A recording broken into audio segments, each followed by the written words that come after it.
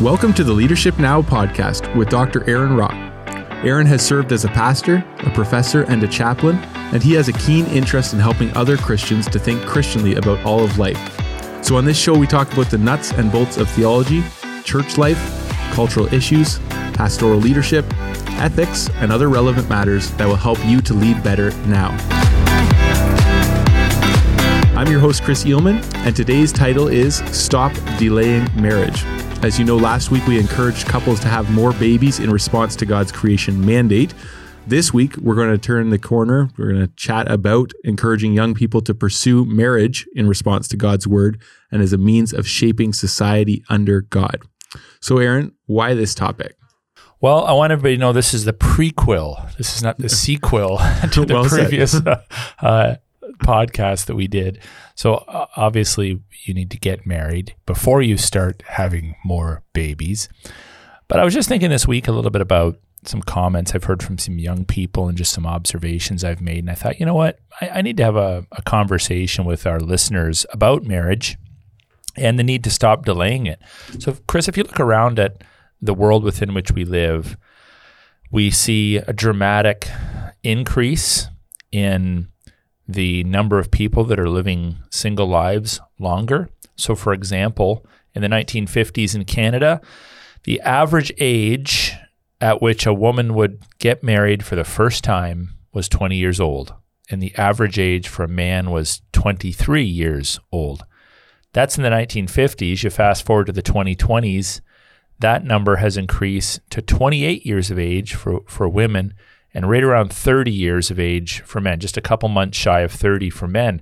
So we see there a dramatic increase in 7 to 8 years from the 1950s to the 2020s, both in Canada and the US, actually. The statistics are pretty similar for when people are getting married for the first time. Now, we know that most of them are fornicating before that, so they're playing house, they're living together, but we see this dramatic delay in marriage. Now, in conjunction with that, fewer people are getting married. So for example, marriage rates dropped from about 900 per 100,000 in the 1970s to about 220 per 100,000 today. So think about that. Out of 100,000 people in a given year, you expect there to be about 900 people married. Now there's 220-ish. A little bit higher in the US, a little bit lower in Canada. Now, divorce rates, they say, have fallen. It's just slightly in the last 20 years or so. That's some people might think that's a good thing, but the explanation for that, as far as I understand it, is because there's fewer people getting married. So therefore, there's fewer people getting divorced. So they're like, the divorce rates are falling. Yeah, but it's because there's fewer people that are married. But if we read Scripture, we see that marriage is the foundational unit to human civilization. It's even more foundational than the family.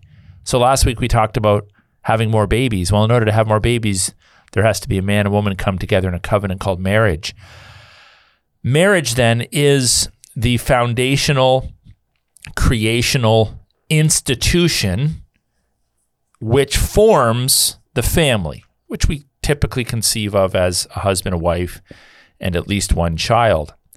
I've also been thinking about the fact that a lot of the gays are clamoring to get married, whereas heterosexuals are clammish about getting married. Think about that. More and more, the gays are like, we want to get married, we want the right to get married. Where are the heterosexual people in that conversation? Whatever. We're content to be single. We're content to live common law. We're content to hop, skip, and jump from bed to bed on Friday nights. This is the world within which we live. So rather than bringing stability and blessing, it's bringing instability and chaos, especially to young children, some of whom are being raised by single moms or in a minority of cases, single dads. And kids are being robbed of the blessing of being raised by intact parents, intact family units, a man and woman in one household. But it's also causing chaos in our society as people get more and more confused about who they are, their identity. This conversation about marriage brings stability in contrast to the chaos and the ignorance that we see in our world. And then my other reason, Chris, would be that I've just been talking to more and more young people, which are in the prime marriable ages of their lives, and they're frustrated. Some of them are fearful of marriage. Some of them have delayed and now are having trouble finding a spouse. Some of them are looking around and saying, I don't even know what to do. Like, what am I allowed to say? How am I supposed to interact with members of the opposite sex? So I thought it might be helpful for an old guy like me, and I know you have a lot of experience as well. You've been married for, 10 years now? Yeah. So 11. Whoa, my 11. wife better not listen to this podcast. That's okay. But I want to have some practical conversations with our listeners. To parents, I want to give some advice to parents as to how you can encourage your kids to get married younger. I want to encourage Christian young people to stop delaying marriage, to get married young if possible. That's what I want to talk about in today's podcast. Mm-hmm. Yeah, and you mentioned it. It's the foundational unit of creation, a creational unit, and obviously our culture dismisses marriage so much, so they're dismissing such an important part of creation. So we need to flesh out that emphasis on marriage a little bit more. So can you do that for us? Yeah, I wanted to read from Genesis chapter 2. I brought this scripture text along in my notes, and I just want to read this because this says so much. So just go back in time. God has created the world in 6 days. We read about that in Genesis chapter 1, and then in Genesis chapter 2, we sort of have this zoom in to the 6th day, and we learn more about how that all happened with regard to man and woman. So what was God doing on the 6th day when he created man and woman, Adam and Eve? And the text says there in Genesis chapter 2, verse 18, then the Lord God said, it is not good that man should be alone. That is a significant statement in Genesis because up till this point, all we've heard repeated is it was good, it was good, it was good, it was very good. This is pre-fall. This is pre-sin. So when God says it's not good, he's not speaking about some sort of a wickedness, but a deficit, an incompleteness. Mm-hmm. So we have Adam, and God declares his aloneness to not be good. So he says, I will make a helper fit for him. So it goes on to say, now out of the ground the Lord God had made every beast of the field, every bird of the heavens, and brought them to the man to see what he would call them.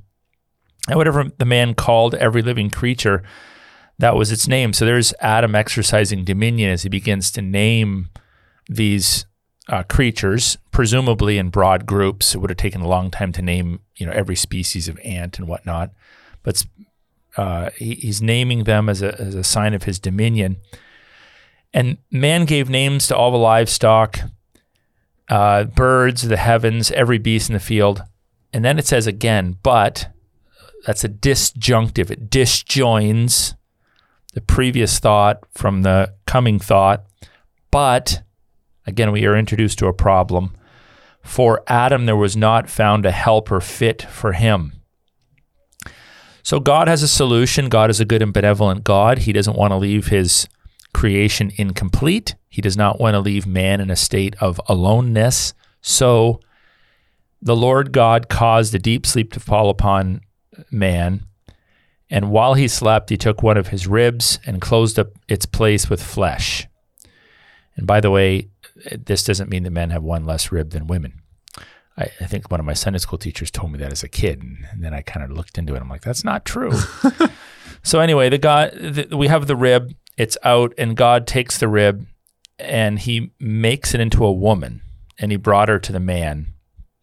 And then the man said, and I love the delay and the anticipation all in this next statement. He's like, this at last is bone of my bones and flesh of my flesh, which is kind of hilarious because he's still on day 6. He'd been alone for just several hours, presumably, and yet he's accurately or acutely aware that there's a deficit in his life. He is incomplete. So God makes the woman because she was taken out of man. And therefore it says a man shall leave his father and mother and hold fast to his wife. Now this is speaking to the original readers of this text, the people of Israel, obviously at the time there were no mothers and fathers because it was just Adam and Eve. But as Moses is writing this out, he adds this caveat, this teachable point into the text. So the modern reader who's living in a society where there's now a multiplicity of people realizes that God has a plan for man and woman. They marry, they're in this union. Then when a man grows to adulthood, the natural order of things is for him to leave his father and mother and hold fast to his own wife, and they become one flesh in the sexual union. And the man and his wife were both naked and were not ashamed. So there's some observations in this text that I think are worth drawing out. And the first would be that, as I mentioned already, Adam was incomplete without Eve. There's a deficit. There's a natural awareness that a single man is incomplete without a wife. There's nothing derogatory about that. There's nothing accusatory directed towards single people. We'll talk about that momentarily.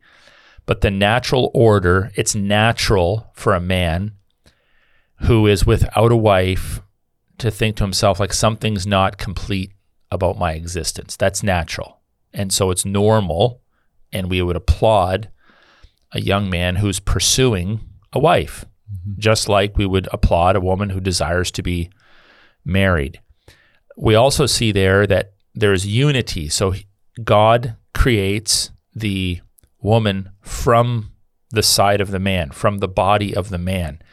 It'd be interesting to test them genetically. Just as a sidebar, it would almost seem they would be clones, right? Mm-hmm. One male, one female, but within them, all the diversity that we see in the human gene pool today, radically united as one flesh, they form a new household, and we're told by Moses that every new couple that marries forms a new household. They're distinct. There's that idea of sphere sovereignty. They're distinct unto themselves as a new household. And that relationship is necessarily and inevitably a sexual relationship. There's the nakedness there. Nakedness is not only about vulnerability and sinlessness, but there is a sexual nature there, one flesh. So marriage is it a friendship? Yes. Is it a partnership? Yes.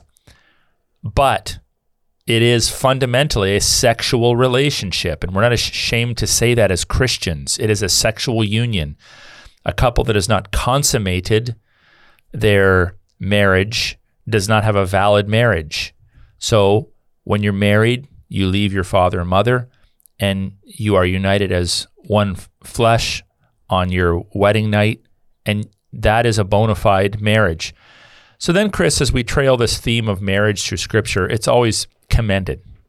God commends marriage. It's spoken of positively.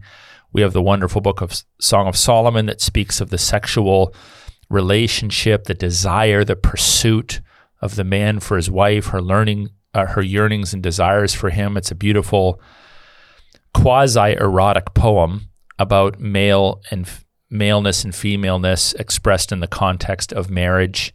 Of course, we know about the famous Ephesians 5 passage where marriage becomes an incredible physical, dramatic portrayal of Christ's relationship with the church, whereby the woman portrays the church and the man portrays Christ in that union. So we have that love and respect dynamic going on there. And it's a wonderful thing. So it is the natural course. It's the natural trajectory of life. And God has designed us for it. We start as children.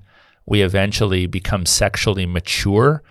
And when we become sexually mature, the natural course is for us to pursue marriage. Unfortunately, what happens for many people, and again, I'm not talking about those that haven't found the right person, but for those that delay marriage, sometimes for 10, 15, 20, 25 years after they're sexually mature, after they reach a point where they're designed to be married, there's all sorts of pitfalls and problems that stem from that cultural phenomenon. So, yeah, we understand that marriage is not determined by the state. It's defined by God. So the state doesn't define what marriage is or isn't. They don't have the authority to do that. They can make up all their own fake categories, same-sex marriage, and on and on and on. Those are all fake marriages. Those are all artificial. The church has no reason or grounds or ability to affirm those kind of unions.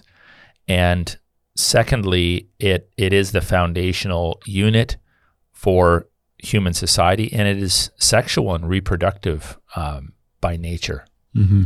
Now, just a little while ago, you mentioned singleness, and I feel at this point we should probably issue some kind of disclaimer because some are called to singleness, right?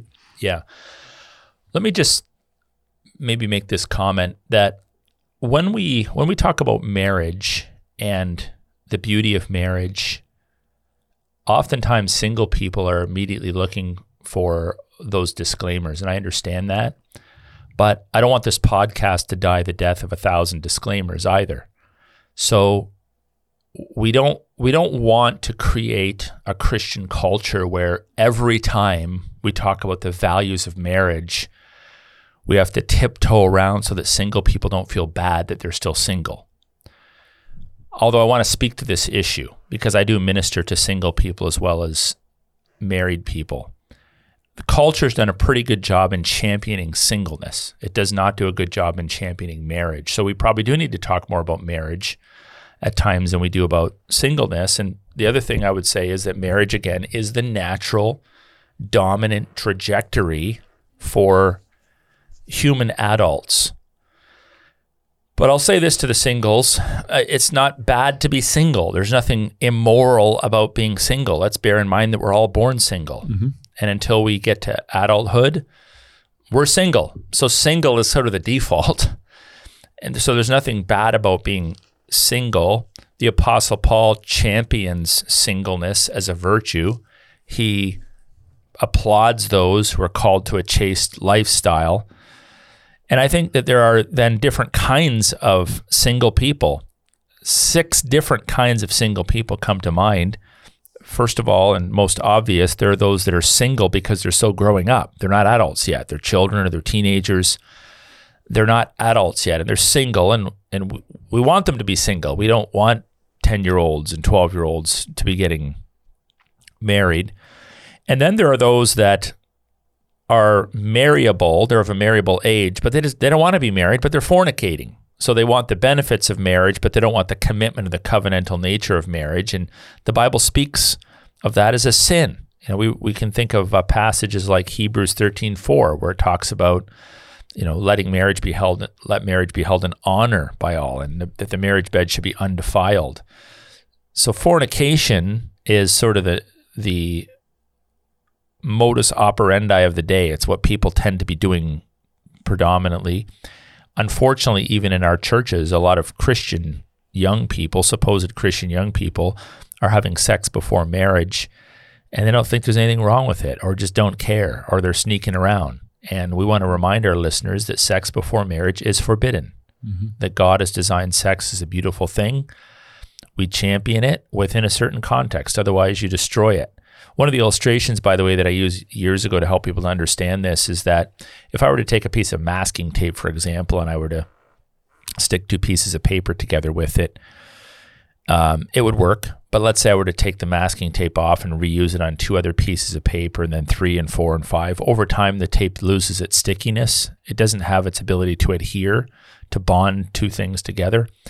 And I've seen that in promiscuous individuals, where the more they give themselves sexually to other people, their capacity to experience a meaningful bond in marriage is reduced. So we're always reminding people, if you've sinned sexually, yes, there's forgiveness at the foot of the cross, but as much as possible, avoid it in the first place. Mm-hmm. And if you're a Christian young person, you know better, you're well-resourced and you have the capacity to stay sexually pure till marriage.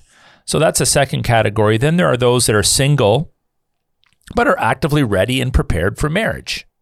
And they're ready to go. And many of the things we're going to talk about in this episode, they know, and they're putting into practice, and they're headed in the right direction. And then there are those that are single who want to be married, but they need to make changes in their lives. in other words, they're marryable on a certain level, but they're not marryable for other reasons. Maybe there's sin in their lives. They're living in sin. They're addicted to pornography, or they have a negative view of the opposite sex, or they are inconsistent in their spiritual disciplines, or they're inappropriate in their actions. They treat people poorly. So they're marryable. They're of that age and they have the potential to be married, but there's things in their lives that are holding them back. They're horrible with their money, or they're not pursuing gainful employment, or they have no direction, or they're immature. So there's that category. Essentially, the message to them is smarten up and grow up. So repent of your sin and get your life together, because what you don't want to do is enter into a marriage with all sorts of baggage that's going to destroy the other person's life and, keep Christian counselors in business. Mm-hmm. And then there are those that are marryable. They want to be married, but maybe there's few prospects. Maybe they live in a small town where there's no young people, or they attend a church where there's no young people, or they just don't have prospects. And maybe they need to move, or maybe they need to start traveling and attending other churches or other conferences. So there's just that reality of, if you go to a barren lake, you can cast your fishing rod all day long, and no matter how expensive the lure is, no matter how much equipment you have, you're not going to catch any fish. You could have the best boat. You could have the best set of fishing rods, the best tackle, a fish finder, the fishing hat, the fishing vest, the whole 9 yards. But if there's no fish in the lake, there's no fish in the lake. So sometimes people are fishing in empty lakes, and they need to go find lakes that have fish in them. The fish are out there. Mm-hmm. But sometimes there's just almost like a naivety to the practicalities of life. Mm-hmm. If you go hunting in an area there's no wildlife, you're going to come home empty-handed every time. So I'm trying to be incredibly practical here. Mm-hmm. And I do know in the past, in different discipleship groups I've run, when I've said things this basic, a lot of the students have told me later that was profound, because they just never thought about that. So I want them to be thinking about the practicalities of prospects. Yeah, it's not just a simple pray and it's going to happen, fall in your lap necessarily. It's he who seeks finds a wife, finds a good thing, I think is a proverb, right? Yeah, I just think that there's almost like this super spirituality among some Christian young people. I want to get married. Okay, what are you doing? Well, I'm praying about it. Okay. Do you know of any Christian young people that are single? Not really. Okay, so what do you think is going to happen? Like, if you're a girl, do you think your girlfriends are just going to suddenly morph into men? Or, well, nowadays that does happen, it seems. So but that's not going to happen, right? God's not going to drop from the sky a wife or a potential husband into the pew beside you at church. I don't care how much you're praying. So the practical reality is you have to put yourself in places and contexts where you have opportunities to meet single people, period. Yep. So make some wise decisions. And then finally, Chris, there's a sixth category of single people, and that is those who don't wish to be married and genuinely want to remain celibate. They feel it's a calling. But here's the thing. That's probably a very small fraction of a percent in the average Christian church. Every once in a while, I remember being in China years ago and meeting this very godly Christian woman who was telling us and some other missionaries how she had dedicated her life to singleness and celibacy because she was running an orphanage. God bless her. Mm-hmm. But that's rare. Most single people I know want to one day be married or want to be married now. And I think there's some practical things that can be done to increase the potential. Could it be that God has a plan for your life and it involves singleness and you're not aware of that yet? Absolutely. But the general normative course of life is for the majority of people to pursue marriage. Singleness is the exception to the rule. It's not a bad thing, but it's the exception to the rule. Most people are designed and built in such a way that they want to be married. So really, when you ask the question about a disclaimer, it's only the folks that are called to celibacy that don't need to listen to the rest of this podcast, unless they just want good tips to pass on to their married friends. But if possible, I'll just say it. Get married young. I'm not judging you if you're still single. I'm just encouraging more young people to actively and strategically and prayerfully pursue marriage. And stop sitting in your hands. Stop being passive. And think about what you can do to pursue a godly husband or godly wife. Mm-hmm. Okay, so to carry that conversation further and help people, I think we need to talk about some of those things that cause people to delay unnecessarily marriage. So what might be some of those things that come to your mind when we think about that? If I could be so bold, I would say sin is the source of most of it. It might be subtle, but the reason why people tend to delay marriage includes everything from like an unwillingness to relinquish their supposed freedom. We hear young guy, I don't want the ball and chain, speaking of a wife. I want my freedom. I like to go out on Friday nights with my buddies and for wings and beer and pool. It's selfishness is what it is. It's this notion that you gotta live large, party hard, have fun with the boys, and that somehow when you get married, all your freedoms are going to be taken away. Actually, there's freedoms that are offered to you in marriage that aren't offered to you in singleness. But even if you like your freedom, you need to question why, because that might be your attempt to avoid God's desire to sanctify you, because what God does is he sanctifies us through marriage. Marriage requires a daily giving of oneself to the other, our time, our talents to the other, our love, our affection. And there's a constant reminder that I'm responsible to and for another life. That's a sanctifying thing, and it's a lifelong commitment. I also would suggest that there's sometimes just some relational laziness. We live in a society where people like fast food, although I don't know if you've noticed, it's not very fast anymore. I feel like I'm waiting for a long time. It's also not cheap. It's not cheap and it's not fast. I went through a Harvey's drive-through the other night. I got an original burger and a small root beer, and it was $9.50. I didn't even get fries or onion rings, man. It was $9.50. I'm like, what is this? But anyway, Susie was at the church, so I had to go out because you know how bad I am in the kitchen. But relational laziness, I think, is a problem for many people. They want fast food. They want to be entertained. And there's just an incredible output of energy that is required to have a meaningful, godly marriage. I don't want to scare people. I think it's good. It's really good for me. It's good for me to be accountable. It's good for me to have to think about my wife and children and these sorts of things which come out of marriages. But there's a relational laziness. People prefer the one night stand.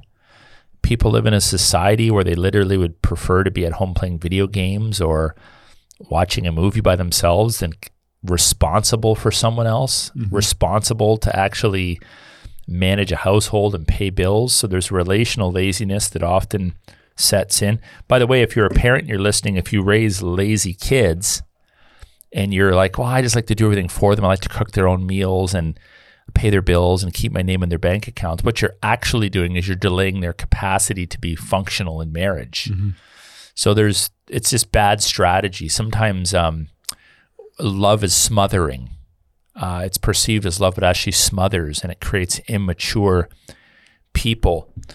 Fear of rejection, concern about divorce statistics or incompetence, that's easily rectified through discipleship, sitting under the sound of the word, reading the word of God. There's umpteen dozen Christian books out there these days on marriage and relationships. We're more resourced. We probably have too many resources out there, actually. People are listening to too many voices. But I think fear of rejection and fear of divorce and incompetence, the sin there really is a lack of faith and selfishness. Just very selfish, so concerned that you're going to get hurt. Well, grow up. That's life. We get hurt, and God sanctifies us through that pain. But there are many people that do everything in their life to try to insulate themselves from pain. They do not realize that it is God's megaphone. I think C.S. Lewis said this, to rouse a sleeping world. Mm-hmm. It sanctifies us. And then we have those that are seeking the perfect person. Well, that's also selfishness and arrogance. Like, do you think you deserve the perfect person, for starters, even if they existed? Like, are you so perfect that you deserve perfection? And then the second thought there would be, there are no perfect people. You and I got the last ones. Well, yeah, that's true. Yeah, we're pretty close. But you obviously want someone that you, like, I absolutely adore my wife. She's just an incredible woman. And it's difficult for me to put into words how highly I think of her. But she's not the perfect woman. We both struggle with our own sins and own challenges, but I think we've sanctified one another. Like, mm-hmm. I am a better person with Susie in my life, mm-hmm. a lot better, and maybe she's incrementally better with me in her life. But this idea that we have to find the perfect person, that's not how it works. God sanctifies us through marriage. And then there's others that have sexual addiction, sexual hang-ups, or unconfessed sexual sins in their past they haven't dealt with, and they feel ashamed. Well, that's a lack of appropriating the gospel and asking for forgiveness, or if you've asked for it, believing that God does actually forgive us of our sins and trespasses. Another thing that comes to mind, Chris, would be unreasonable expectations. So I meet young people, they're like, I want to be married, I'm ready to be married, and their mom or dad's like, no, you're not ready. Well, why? Well, I don't know, in our culture, we don't get married till we're 25. You should have a house first, and have a car paid off, and have money in the bank, and finish your degrees, and on and on and on. Now, I understand there's practical realities to it. If a young man's asking a girl for her hand in marriage and he doesn't have a job, that's kind of irresponsible. If you're literally right in the middle of pursuing degrees and you live 500 kilometers apart from one another, it may not be the best time to get married. But a lot of this stuff is smoke and mirrors.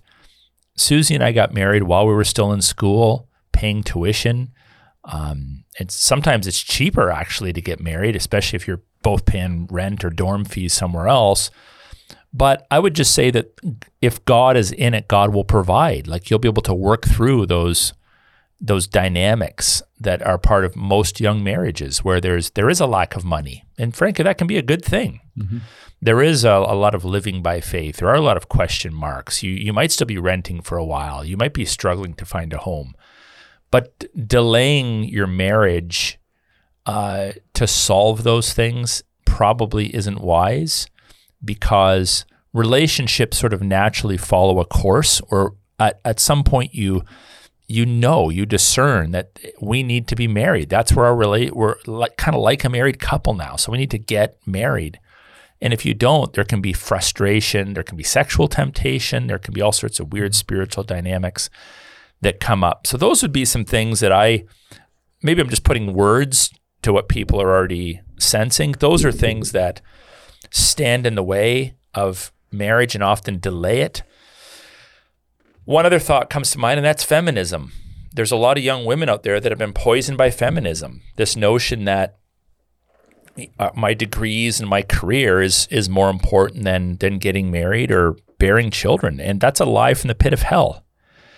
My wife, Susie, by the way, did a podcast this past week, her Unveiled podcast, which they've sort of rebooted. And she was talking in there about the blessing of motherhood and the ability to give life, which is unique to females, and being a helper, and why that's a beautiful thing, and so forth.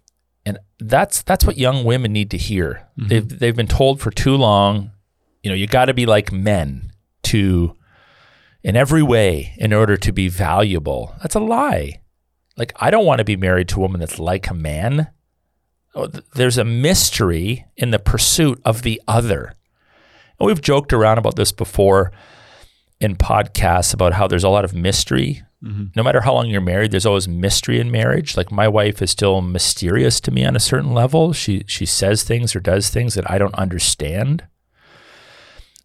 hopefully more often than not, that doesn't lead to frustration, but it leads to an appreciation for the other. That in marriage, there's part of the pursuit, the lifelong beauty of marriage, and part of the lifelong joy of marriage, and it's even hilarious at times, is how so different men and women are on a certain level, but we're also a lot alike. We're a lot alike in that, we're sons and daughters of Adam and Eve. We're human beings. We're made in the image of God, but there's also just a lot of differences. We think differently. We act differently, and that's a good thing. And I don't want my wife to be like a guy, and she doesn't want me to be like a girl. I don't have the capacity to be like a girl, by the way, just in case you're wondering. Some guys say you need to get in touch with your feminine side. I'm like, I don't have one. I don't have a feminine side. By the way, let's delete that vocabulary from our that language from our vocabulary. Oh, you need to get in touch with your feminine side. I'm a male. I don't have a feminine side. Mm-hmm. We don't use that of women. I wouldn't say to my wife, you need to get in touch with your masculine side. Mm-hmm. But somehow, strangely, we feel comfortable telling boys and young men, you need to get in touch with your feminine side. The answer to that is I don't have one. Mm-hmm. I'm a man. I'm a male. And I'm comfortable being a man and a male. Likewise, I want my wife to be comfortable being a woman. And the things that I pursue in life, she doesn't need to pursue in life.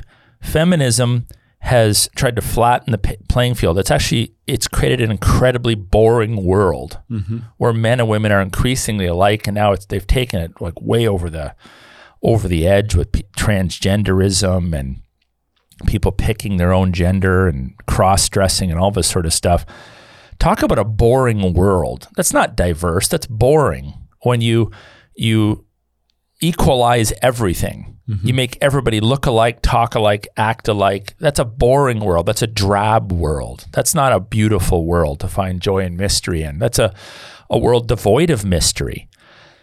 God's plans are the most beautiful, where we have men and women who are enough alike that they can together reflect the fullness of God's image, and they can enjoy a meaningful marriage, but they never really get one another fully, and that's a beautiful thing. There's beauty in that true biblical vision of diversity between males and females. Mm-hmm. Yeah, I know you mentioned the benefits, or just mentioned the idea of get married young if you can, and so maybe can you just flesh out for some people, what are the benefits? Why do you advocate for people to get married young where possible? Well, so to be very, very clear, I am a big advocate in getting married as young as you possibly can. When I say possibly can, there are factors to consider. But I would encourage more people to get married at 18, 19, 20, 21, 22, 23, 20. Like get married young. And there's many, many reasons for that. And they include the natural trajectory of your biology. Let's just start there. So you're a child, let's say around, depending on who you are, could start as early as 10, 11, 12, 13, 14. By 15 or so, pretty much everybody is well into puberty, and you have a sexual appetite, you have a sexually developed body, marriage is a sexual union, your sexuality is designed to be expressed in marriage. So strictly looking at how God has designed us, why is it that we have this weird notion that if people come to sexual maturity at 12, 13, 14, 15, 16, that we need to wait till we're 28 or 30 years of age to be married? So I don't want to put any pressure on people. I got to be married by 18 or 19 or 20. I'm a horrible person if I'm not married and I'm still 32. It's not that. That's not the message.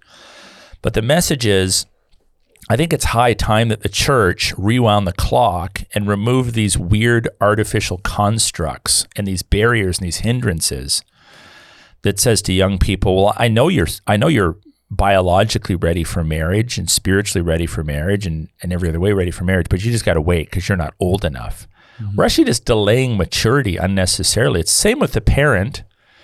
I'll say it again, that is trying to manage every aspect of their child's life when they're 18, 19, 20, 21, 22 years of age.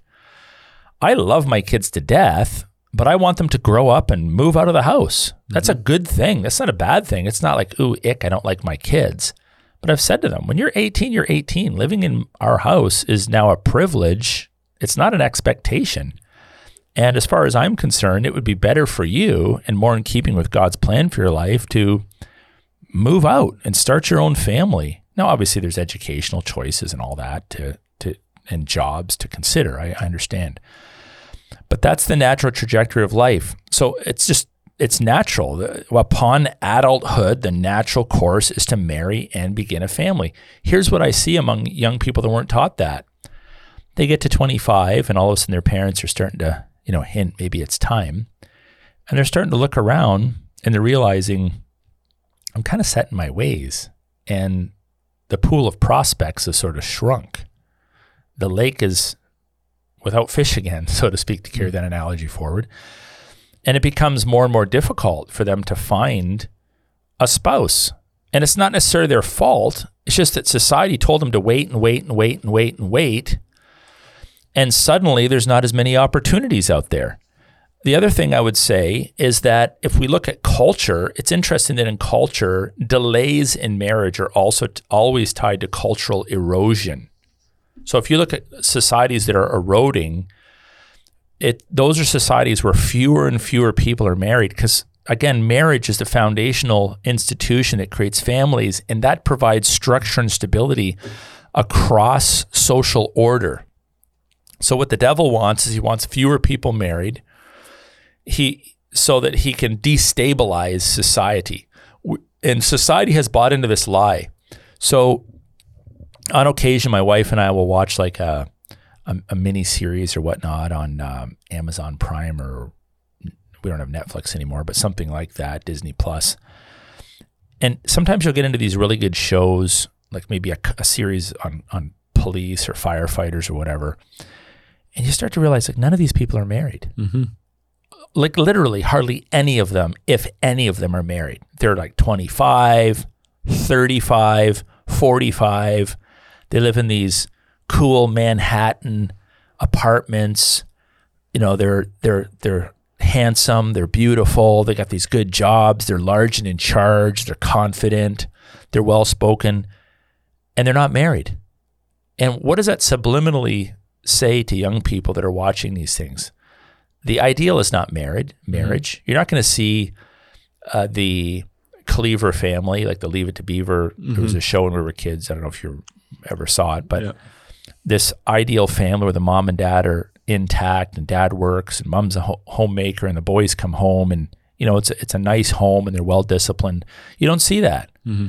To be cool is to be single at 35. Now, what you'll also notice in the shows, they're often sleeping together and a series of broken relationships. They're experts in their jobs, but relationally, absolute disasters. Yes. That is the image that young people are constantly subliminally presented with. And I see it. Yep. Because I've taught myself to spot the lies, but a lot of young people, they don't see that. Mm-hmm. So they have this notion in their mind that marriage is kind of an option. It's not. It's a creational command. It's the natural order of things. Okay, let's talk about fertility. Last week we did our little show there on having more children. Well, if you're going to have more babies, here's what we're told by the experts. So I grabbed a quote from the American College for Obstetricians and Gynecologists. Here's what they say, straight from their website. Quote, "A woman's peak reproductive years are between the late teens and late 20s. By age 30, fertility, the ability to get pregnant, starts to decline. This decline becomes more rapid once she reaches her mid-30s. By 45, fertility has declined so much that getting pregnant naturally is unlikely for most women," end quote. Well, surprise, surprise. That's how God has designed us. Mm-hmm. And it makes sense. So what's another reason to get married young? Well, God's commanded you to have children. If you can, you should have children. And the more you delay, the more difficult that's going to be. God has designed your body to have children, and you're more fertile and it's easier in your body when you're in the younger years. 1 Corinthians 7:9 also discusses this very practical reality, and that is that it reduces sexual temptation. So the Bible says, but if they cannot exercise self-control, they should marry, for it is better to marry than burn with passion.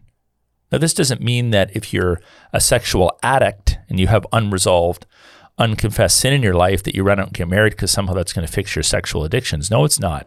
Make sure you're squared up with God and make sure that you've confessed your sin and found the necessary accountability and help before you drag another person into a relationship and expose them to your potential perversions or backsliding.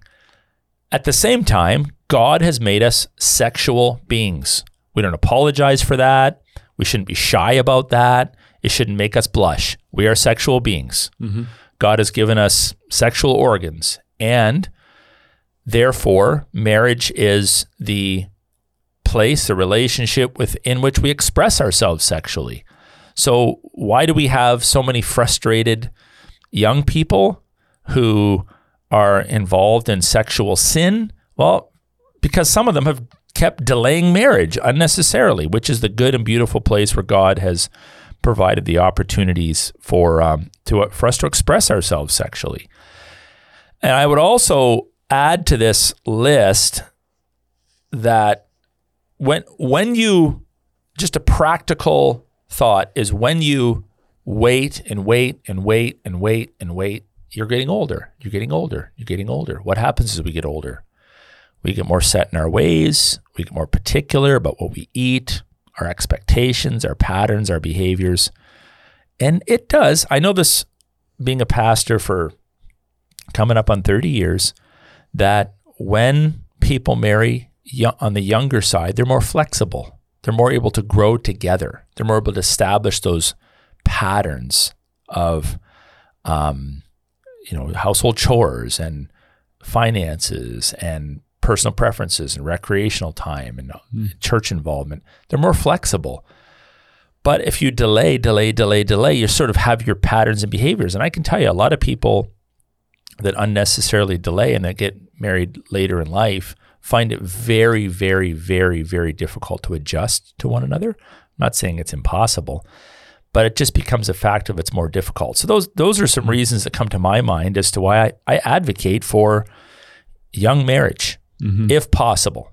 Again, not judging those that for whom that hasn't happened, not judging you, but for those of you that have opportunity, if you have opportunity and God has put the person in your life, why are you waiting? Like what is the purpose of delaying and delaying and delaying marriage? That's what the world does, and it's not healthy or helpful for the majority of people. Mm-hmm. And just listening to that, thinking through the lens of a parent now, I got married, my wife and I, at 21 and 20. I look around now and I'm like, I don't know if I could let my kids get married at 21 and 20. The world's a different place, right? But this kind of reminder is good about that. Well, tell the truth, Chris. I mean, you were sitting in a Bible college class, and I gave this exact speech to you. You totally did. It's like, you guys get married. Next thing you know, you ran out in the middle of the semester and got married. It's true. So, okay. So I know in your discipleship groups over time, people have really benefited from just super practical advice that you give, the advice that older people give to younger people. So if you were asked, how do I find a spouse? What would you say? Well, make sure you're squared up with God. That should go without saying. So you're availing yourself with the spiritual disciplines. You're in regular fellowship with God's people. You're regularly confessing your sins. So your relationship with Christ, good character, good reputation is really, really important. But moving out from there, one of the best things young people can do that want to position themselves for a healthy marriage is learn to treat your siblings well if you have them. Learn to develop a network of robust platonic relationships. So here's the thing.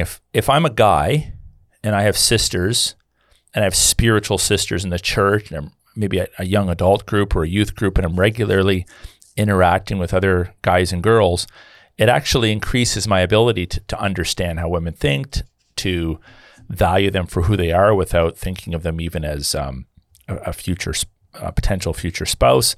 It just increases my skill sets, if I could put it that way, for knowing how to relate to members of the opposite sex, because there can be a lot of awkwardness there. if you were raised in a home where you're a guy and you only had brothers, or you're a girl and you only have sisters, or your parents haven't talked to you a lot about relationships, it can be kind of a little challenging. Like, how do I treat a woman? How do I relate to a woman? So developing a robust network of platonic relationships, I think is wise. It helps you to build those relational skills with the opposite sex. And by the way, it also shows that you're not just, after a guy or after a girl, that you have the capacity to have a relationship without romantic intentions attached. Now, there also is a little benefit to this, and that is a lot of those people will become, pardon my language, your wingman. So I know in relationships that when relationships develop, it's often true that the guy or girl will consult their peer group and say, well, what do you think about this guy? Or what do you think about this girl? We kind of consult each other on a certain level. And if we get the thumbs down from all of our peers, we might second guess, like, is this really the person for me to pursue? But if other people say, no, I know him or I know her, I've been friends with them for a long time, like they're really solid, they love the Lord, that is a benefit to you as well. So I would say very practically, make sure that you're developing relationships with other men and women without any romantic intentions necessarily attached. But out of that group of people you're building relationships with will come those potential spouses. Mm-hmm. So there may be someone that you just set your eye on, your heart on. There's just some sort of a desire there that's different in the group. I would also say be presentable and self-aware. That's really, really important. Girls tend to excel at this. Guys are all over the map in this regard. Mm-hmm. But being physically presentable is pretty important.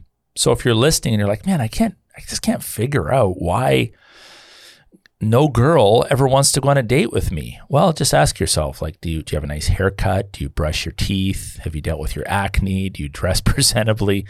Very practical stuff. I would, tell my kids this when they were younger. Like, if you're going to look like a slob, you're going to reduce your prospects. And there may be some that bristle at that. Well, the Lord concerns himself with the heart, not with outward appearances. Well, reality check. Okay, reality check. A, you're not God. And B, marriage is a sexual relationship. There by necessity has to be a physical attraction to the other person. You need to restrain the sexual expressions until you are married. But there's nothing wrong with, and there should be a physical attraction to the other person. And what girl is really going to want to date some dude who looks like a girl, or who dresses like a slob, or who has body odor, or whose face is covered with acne? See, this is where we want to be really, really practical. Mm-hmm. So be aware of your self-image. Like, maybe you need to spend a little more money on some clothing. Maybe you need to get a haircut. Maybe you need to consult others. It's actually not a bad idea, if you're super humble, to go to a friend or two and say, hey, bro, like, do you mind assessing me? Like, is there anything about my appearance that's sort of off-putting? Yeah. And if you were to do that, you'd probably get some feedback. Your buddies might say, no, that's not a problem at all, man. Like, you got it going on. But others might say, you know what? Yeah, now that you're asking, there's some changes that need to be made. I can think of people over the years that were looking for a husband or wife, and I'm thinking to myself, I hope you ask me why it's not working, because I'll tell you. Mm-hmm. And it has to do with your physical hygiene, or it has to do with your appearance. Like, we're not talking about going out and getting cosmetic surgery. Mm-hmm. We're not talking about going out and dressing like a prostitute. We're not talking about drawing attention to yourself, but having a reasonable awareness of your physical appearance is certainly helpful. At the same time, we're not to be so concerned about our physical appearance that it's a turnoff. And I'll just say this to young women that might be listening.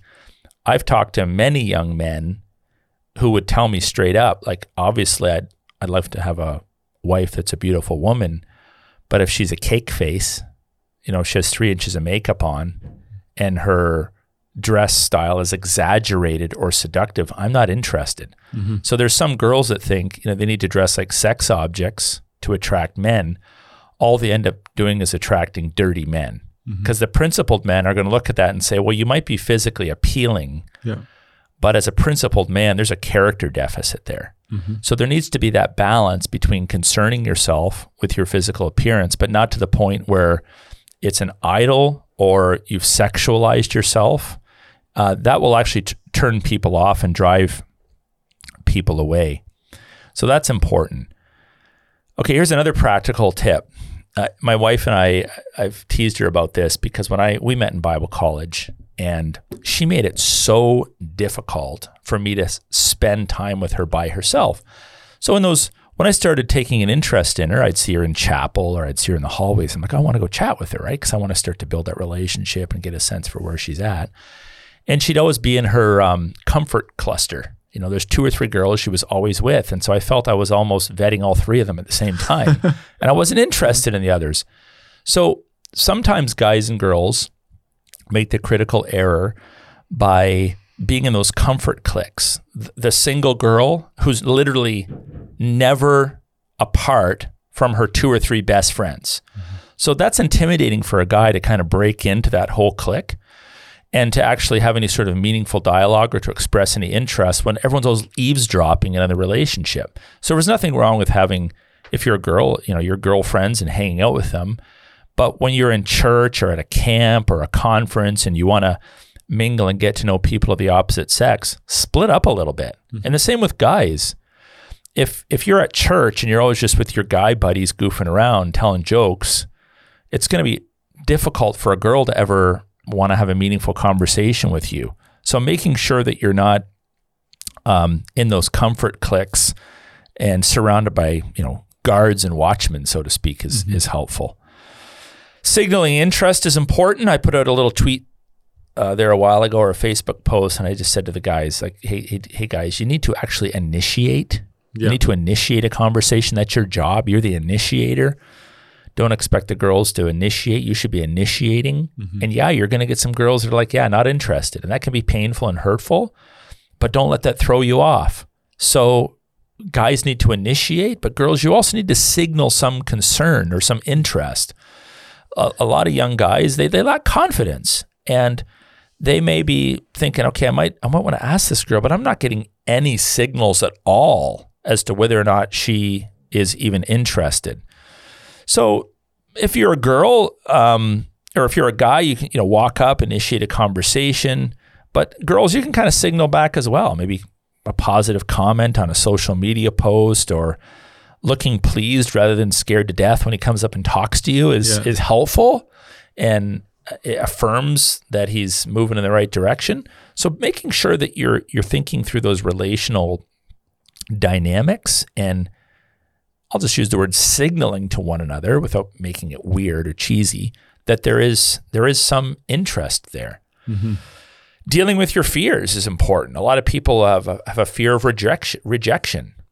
And I don't feel sorry for that. I just identify it for what it is. That's pride. And you need to confess it. Fear of rejection is essentially pride. You're just protecting yourself from the potential of hurt. If you're going to enter into marriage, you are going to get hurt.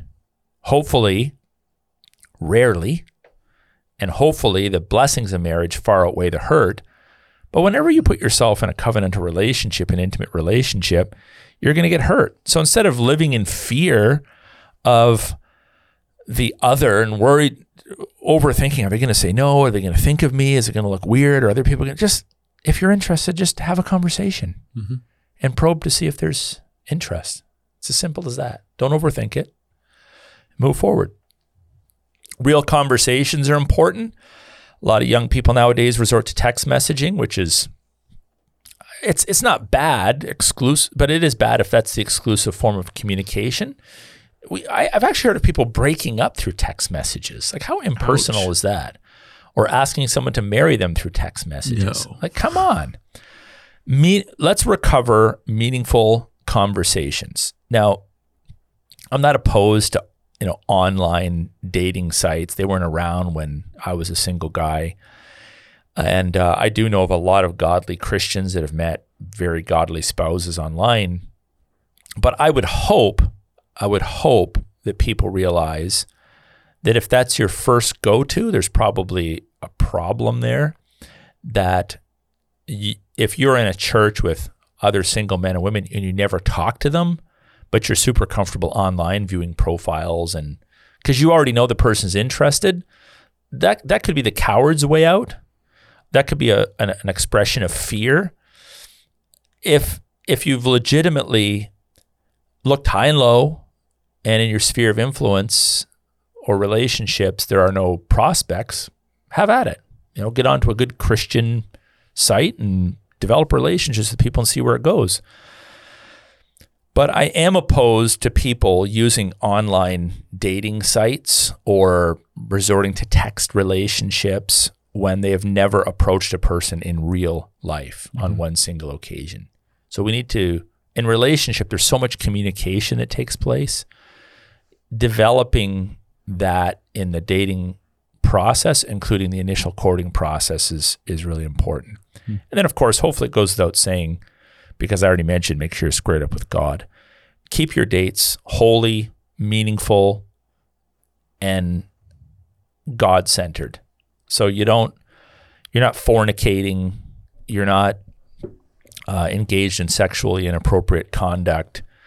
You shouldn't be spending time alone in parks at night. You should be praying together. You should be discussing marriage, maybe not on date number 1, but soon after. Let them know, I'm dating strategically here. I'm not dating just because I don't have anything else to do on a Friday night. I'm dating because I'm looking for a spouse. And so early in the dating relationship, you need to say, I'll be straight with you. I really like you, and I want to date to see if it's God's plan and intention for us to pursue marriage. I just want to be straight out, lay the cards on the table. By the way, that should come from the guy because he's the spiritual initiator, and he is testing the waters to see what her response is to his spiritual leadership. He's not her spiritual head until they're married, but he starts to role play that on a certain level to see how she responds, and also signal to her that he has that capacity. Yeah, it's really good. If we, for the last few minutes here, just maybe address some of the parents that are thinking, how can I prepare my children for marriage? Okay, yeah. Well, I think that's the reason why that's important is because some of what I'm talking about will be directed towards people that are already adults, and now they're trying to figure out how to get married and what the parameters are and whatnot. But if we're going to actually shape generations to come, parents have to be part of this process from the time the kids are young to help to shape their understanding of marriage, their expectations for marriage, to help to equip them to pursue marriage meaningfully. And I would say that there's a bit of a balancing game, some discernment that's required there. So you don't want to be overbearing and demanding, and, why aren't you married yet? And creating weird dynamics where you're forcing them to talk to people at church they don't like, or moms talking to other moms to try to set their kids up. That's all weird and awkward and is not helpful. At the same time, there are some pointers you can give, I could give to you as a parent, that will help you to help your kids to be positioned for early marriage in a meaningful and God-honoring way. And it starts with the whole concept of what are we doing as parents? And I've said this before, we're raising adults, not kids. So the end goal is not to get kids to a higher level of kiddishness. The goal is to get kids to adulthood. And I want my kids to start acting like adults before they're adults. So my parenting style is to emphasize responsibility and thoughtfulness and godliness and love for Christ, and to help them to think Christianly about all of life, to manage finances, to make good choices, to be hard workers, to be faithful in church participation, these sorts of things. So raising adults rather than raising kids, your kids will mature faster. And that's a good thing. Of course, you'll mourn the fact that they're moving out because you love your kids, but that's life. Okay. God didn't give you your kids as your pets.